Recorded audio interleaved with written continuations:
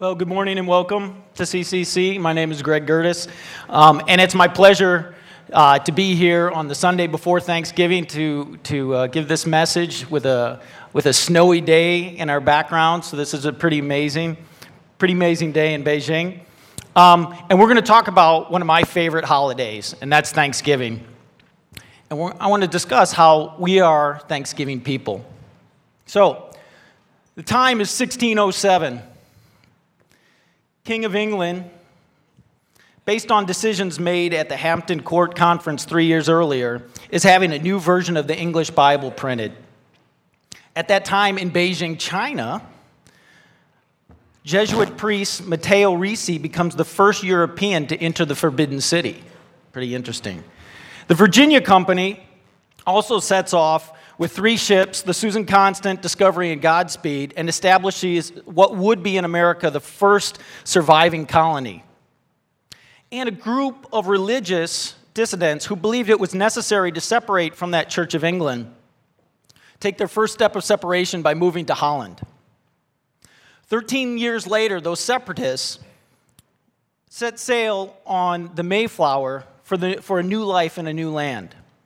The 26-man crew sailed while the 102 passengers were underneath. And the size of the area they were in was 80 feet by 25 feet by 5.5 feet. So if we take this row of seats, and we're close to 100 people, not quite, and extend it from me to the end at 5.5 feet, which all of you are taller than, that's what they had for 66 days. You can't leave here. And by the way, you're going to be doing this for 66 days. Their destination was the Hudson Bay, which is in now modern-day New York. But due to storms, and they had lots of storms, in fact, their mast was broke on one occasion. They ended up in what is now Cape Cod, Massachusetts. And on November 11th, 1620, they landed. And one of the passages they read was that Psalm 100 that we just did, Thanksgiving to the Lord. The 66-day journey, they covered 2,750 miles. That means they averaged less than 2 miles an hour. That's half normal walking speed. And they spent the first winter on that Mayflower while they were building their homes. However, that winter was brutal, and over half of them died that first winter, or about half of them died. And in the spring, but luckily in the spring, they formed a relationship with the Wampanoag tribe that was there. And they taught them how to hunt and fish and to plant. And by autumn, they had an abundance of food. And so they invited the Wampanoag to join them for a 3-day feast. And this celebration, this 1621 celebration, is commonly thought of by the Americans as the first Thanksgiving. But it's not the end of our story. You see, it wasn't until a little over 200 years later that Sarah Hale, an influential editor and writer who is considered the mother of Thanksgiving, who petitioned U.S. presidents and congressmen for 36 years, saying we need a holiday, and especially with the current unrest that was in the United States at that time. And finally, in 1863, it was proclaimed a national holiday by President Lincoln. And by the way, Mrs. Hale is also the one who penned many of the recipes that we currently still use today, and is the author of a little rhyme, Mary Had a Little Lamb. So let's begin in prayer as we go into this message. Father, thank you for this day. Thank you for all the people gathered here. Be with those who, wherever they may be, in sickness or in health, and just fill them with your Spirit. Father, thank you for the opportunity for us to share this time together in community, jointly worshiping you. Thank you for the music that roused our hearts, and may your Spirit continue to rouse our hearts now. And in the words of your servant David, may the words of my mouth and the meditations of my heart be pleasing in your sight. Lord, my rock and my redeemer. In Jesus' name we pray. So this week, many of us are going to partake in celebrating the tradition of Thanksgiving, although it's a little bit different than what you see in this picture here, the 1621, that kind of represents what happened then. For me, Thanksgiving brings back a lot of fond memories. We have food, football, floats, forefathers, friends, family, fellowship, Friday, and looking forward to the future. All right, we'll try that again. Food, football, floats, forefathers, friends, family, fellowship, Friday and looking forward to future festivities. Thank you. All right, amen. Okay, so it's a truly amazing holiday of traditions. We don't have all the time tonight to discuss them, so sorry guys and Elizabeth, but we're not going to be able to talk about football today, okay? We can talk about that later. But my 4 topics today are going to be on food, fellowship, Friday, and looking forward. So first, food. Thanksgiving feasting is like no other holiday in America. Yes, we have traditional meals on other holidays, but Thanksgiving is very specific. It centers around a turkey, and according to a 2014 CNN poll, 86% of all Americans will eat turkey on Thanksgiving, which means 50 million turkeys will be consumed. My mom is a master of Thanksgiving dinner. Not only does she make a great turkey, there's mashed potatoes, sweet potatoes, stuffing. There's green beans, salad greens, lime green jello. There's corn, cranberries, casseroles. And don't even get me started on the desserts, apple pie, pecan pie, pumpkin pie. We truly eat very well. Your plate isn't big enough to fit everything on there, so of course you have to go back for seconds and thirds. And you may have heard the rumor that there's this amino acid tryptophan in turkey that makes you tired. No, the reason you're tired is you just consumed 5,000 calories in a 1-hour period, and your body naturally is going to go into a coma. And this is it's actually, the United States is not unique in this. There are cultures all over the world for many years that celebrate a Thanksgiving-style feast. Second point about Thanksgiving is family and friends, or basically fellowship. I mean, how else are you going to consume a 20-pound turkey and all this stuff unless you invite friends and family over? And it's about spending time together and reflecting. We often take a moment to say, what do we have to be thankful for this year? And it's also one of the busiest travel days of the year. Why? Because Thanksgiving by yourself, which can be done, just isn't the same. It's better if you're spending it with people. So what about our third point, Friday? I thought Thanksgiving was on Thursday. You are correct. However, part of our Thanksgiving tradition is the following Friday, Black Friday. All the ladies are smiling because they enjoy Black Friday. I'm not a big fan of it myself. Okay, it marks the beginning of the Christmas holiday season and is considered one of the busiest shopping days of the year. In fact, Americans will spend about $50 billion, that's with a B, on that day of shopping. And so why is it called Black Friday? Because with all the spending, many retail stores are said to finally make a profit. And so they get into the black. Prior to that, it's an accounting term. My wife, who's an accounting person, could probably tell this better. But prior to that, they used to write in red when you're in the negative. But when you get into the black, so Black Friday is an important day for all the retail stores. And our final point is looking forward to the future. Thanksgiving marks the beginning of that Christmas season. Radio stations, shopping malls, Starbucks, even here in Beijing, all start to play Christmas music. Stores are filled with holiday decorations, and homes are filled with Christmas trees and presents and scented candles. In the Midwest where I'm from, the weather gets cold just like this, and it begins to snow, and you can just feel the spirit of Christmas after Thanksgiving. And everything, no matter how difficult, you can put up with it because you know Christmas is coming.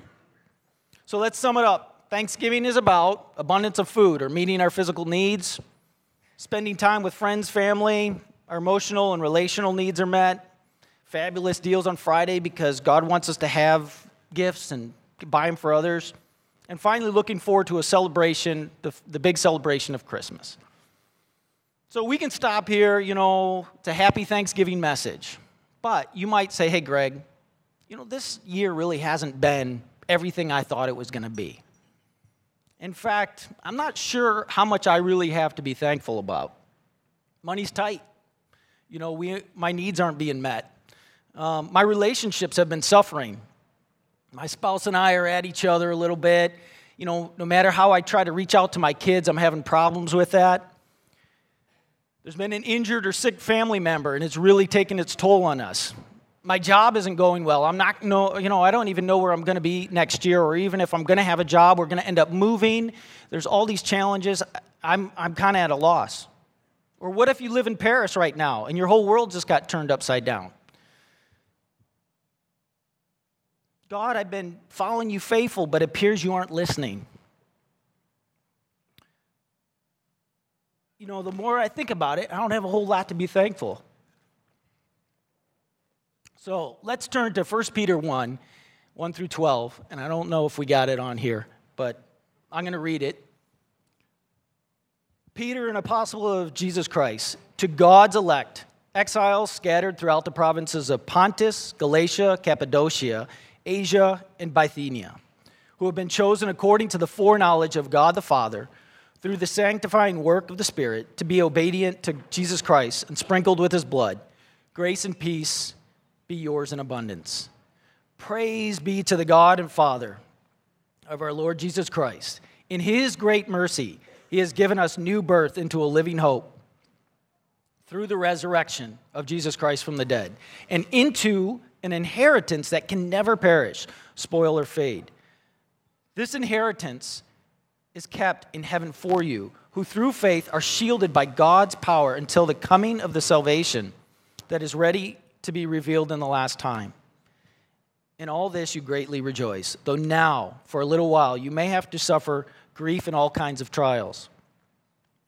These have come so that the proven genuineness of your faith, of greater worth than gold, which perishes, even though refined by fire, may result in praise, glory, and honor when Jesus Christ is revealed.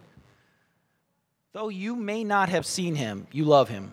And even though you do not see him now, you believe in him and are filled with an inexpressible and glorious joy. For you are receiving the end result of your faith, the salvation of your souls. Concerning this salvation, the prophets who spoke of the grace that was to come to you searched intently and with the greatest care, trying to find out the time and circumstances to which the Spirit of Christ in them was pointing when he predicted the suffering of the Messiah and the glories that would follow. It was revealed to them that they were not serving themselves but you, when they spoke of these things that have now been told you by those who have preached the gospel to you by the Holy Spirit sent from heaven. Even angels long to look at these things. Blessed be the word of the Lord. So let's unpack Peter's message to us and see how it relates to us being Thanksgiving people. I'm going to follow Peter's order here in addressing our 4 points, so we're going to skip a little bit. And he begins with fellowship. His relationship, he begins with addressing his relationship to those churches, and also their relationship to each of them, to each of the persons of the Trinity, to the Father, the Son, and the Holy Spirit. The Christian life is a relational experience built on the foundational relationship between the three members of the Trinity. Thus, relationships and staying connected is crucial to the Christian life. Why is that? And I'm going to give you an example. How many of you have had an older sibling, an older brother or sister, and you remember when you were a kid and they left the house to go to college or move out on their own? Or maybe you were part of a tight-knit group and one of those members had to leave. Or maybe we have the example right here today of Todd and Nancy.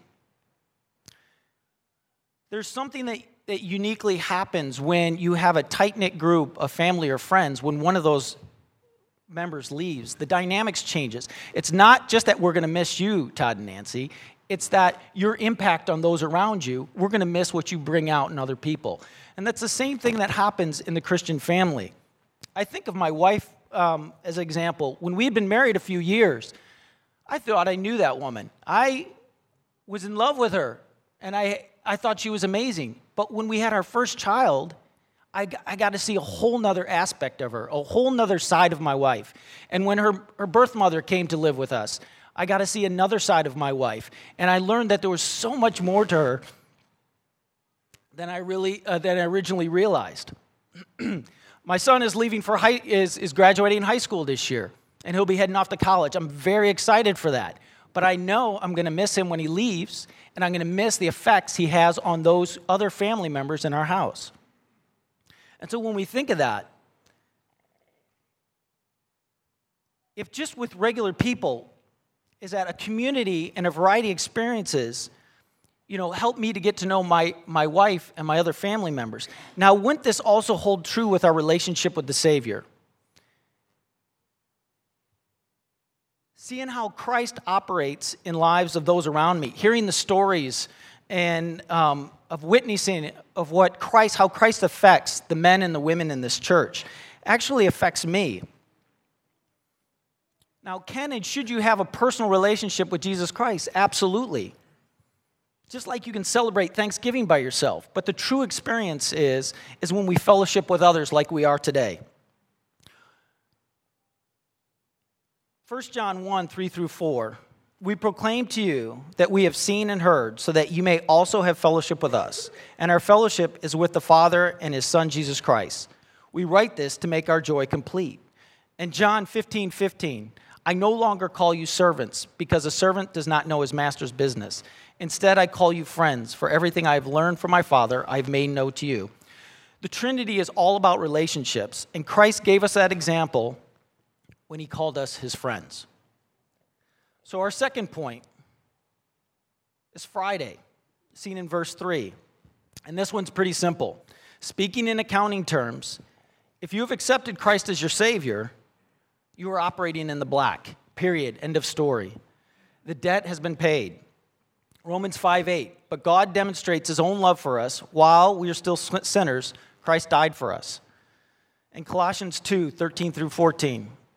When you were dead in your sins, and in the uncircumcision of your flesh, God made you alive with Christ. He forgave us all our sins, having canceled the charge of our legal indebtedness, which stood against us and condemned us. He has taken it away, nailing it to the cross. This concept of a paid debt reminds me of the hymn of Jesus Paid It All by Evelyn Hall. And the chorus goes, Jesus paid it all to Him I owe. Sin has left a crimson stain. He washed it white as snow. And so that song pretty much covers how Good Friday on the cross has become our Black Friday. Christ has paid the debt. It's all taken care of. If you have not come to the cross and accepted Christ as your personal and Savior, I invite you to do so today after the service and meet with one of the elders. Christ has already paid the debt. You don't need to clean up. You don't need to change anything. You just need to show up. And He waits at the door, as in Revelations 3:20, here I am, I stand at the door and knock. If anyone hears my voice and opens the door, I will come in and eat with that person, and they with me. So our next point is looking forward. Verse 6, in all this you greatly rejoice. Our debt has been paid, though for now, a little while, you may have to suffer grief and all kinds of trials. Here's where we get to the heart of the message here and deal with all those dilemmas I was talking about earlier. As Christians, we have a living hope, a kept inheritance, shielded by God's power until the coming of salvation. As we said, the debt is paid and Christmas is coming, except this time, instead of a babe in a manger, we have a king who's returning, who conquered death. However, and we always know that there's a however, winter is coming, just like we see outside. The weather's getting colder, snow is falling, which makes roads more treacherous. We saw the accident out there coming over the bridge this morning. There are final exams at school and deadlines to be met at the office. See, as Christians, we often mistakenly think that, well, I'm a Christian, everything should be all taken care of. My circumstances are going to get better. And now, while I believe a life following the wisdom of the Bible has its benefits in avoiding trouble, nowhere in the Bible does God say, promise better life circumstances. He promises a better life. And He uses the good time and the bad times that we run into. He doesn't cause those bad times, but they are there. And even with those good and bad times, He helps to build us a better life and one that's going to allow Him to work through us. But why? Why must we suffer? I thought the debt was paid. But we see this in verse 7. These have come so that the proven genuineness of your faith, of greater worth than gold, which perishes, even though refined by fire, may result in praise, glory, and honor when Jesus Christ is revealed. Now, I'm not a metallurgist, but I do know that when you're purifying gold, it is heated to intense temperatures. The slag or impurities are burned off to rise to the surface and are removed until only pure gold remains. And we, like gold, also must be refined, which reminds me of an actual story of faith being that was tested in the book of Daniel, where faith was truly tried by fire, in the story of Shadrach, Meshach, and a bumblebee. All right, for all you VeggieTale people, you caught that, right? Shadrach, Meshach, and Abednego. All right. So, Shadrach, Meshach, and now I can't even say it. Abednego refused to fall down and worship the idol. And they said, King Nebuchadnezzar, we do not need to defend ourselves before you in this matter. If we are thrown into the blazing furnace, the God we serve is able to deliver us from it, and he will deliver us from your majesty's hand. But even if he does not, we want you to know, your majesty, that we will not serve your gods or worship the image of gold you have set up. King Nebuchadnezzar became so furious, he said, heat that oven up 7 times hotter. And when the strong men grabbed him to put them in, some of them were even burnt up. But then he saw inside and he goes, weren't there 3 men that we threw into the fire? How come I see a 4th? And he looks like the son of the gods. Shadrach, Meshach, and Abednego, come out. And they all surround him, and they see that their bodies are unharmed. Not a hair on their heads are singed. Their robes are not scorched, and there's no smell of fire on them. And King Nebuchadnezzar said, praise be to the God of Shadrach, Meshach, and Abednego, who sent his angel and rescued his servants. They trusted in him. The point I want to make here on this one is that 4th man, an angel of the Lord, who is now the Spirit who's with us, who is walking with them in the fire, is always with us now. It's just that we really aren't always looking for him when things are going well. It's not that he isn't, the 4th man didn't appear just for this one event. Rather, he was with Shadrach, Meshach, and Abednego the entire time, just like he's with you and me, in the small challenges of life, as well as our big fiery furnaces that we might be going through right now. What I found interesting when I was studying this passage, though, is that it never mentions Shadrach, Meshach, and Abednego acknowledging that 4th man. And when King Nebuchadnezzar calls him out, you don't see him there either. You only saw him in that event. Which leads me to believe that another reason for our trials, whether we like it or not,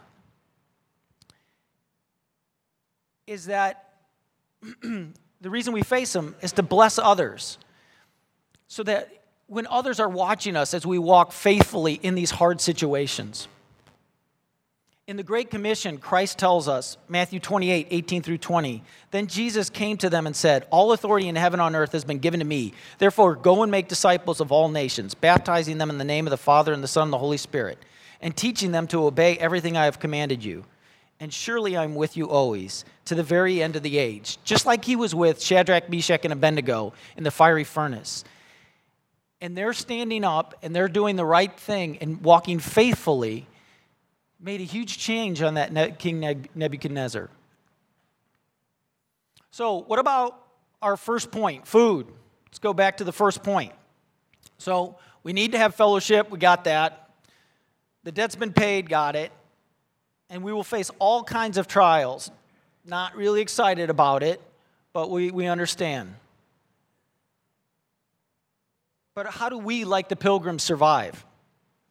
So verses 10 through 12 go over, by grace that has come to us through the gospel message, that is revealed and written down by the prophets of old, and to the witnesses who saw and proclaimed the message of Jesus Christ. The message is right here with us, and we call it the Bible and the Spirit of the Lord, who is in our hearts and our minds.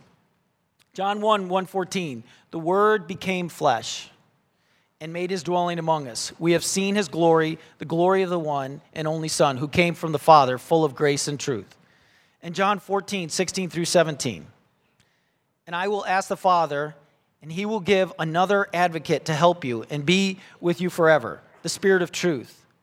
The world cannot accept him because it neither sees him nor knows him, but you know him, for he lives with you and be with you. See, the Holy Spirit lives with us now, and we can call on him daily. So coming back to our pilgrims, we, like them, have received a bountiful harvest. Theirs was a food that they were able to share. But we've been given the message of Jesus Christ, who lives within inside of us, for us to share. And it nourishes us and needs to be given to those around us. Can we have an impact? Absolutely. Let's look at those pilgrims.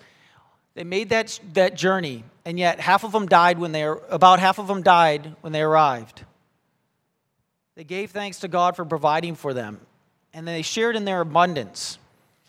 And guess what? According to History.com, nearly 35 million people can trace their ancestry back to that original group of pilgrims, including presidents like John Adams, Franklin D. Roosevelt, and movie stars like Marilyn Monroe and Clint Eastwood.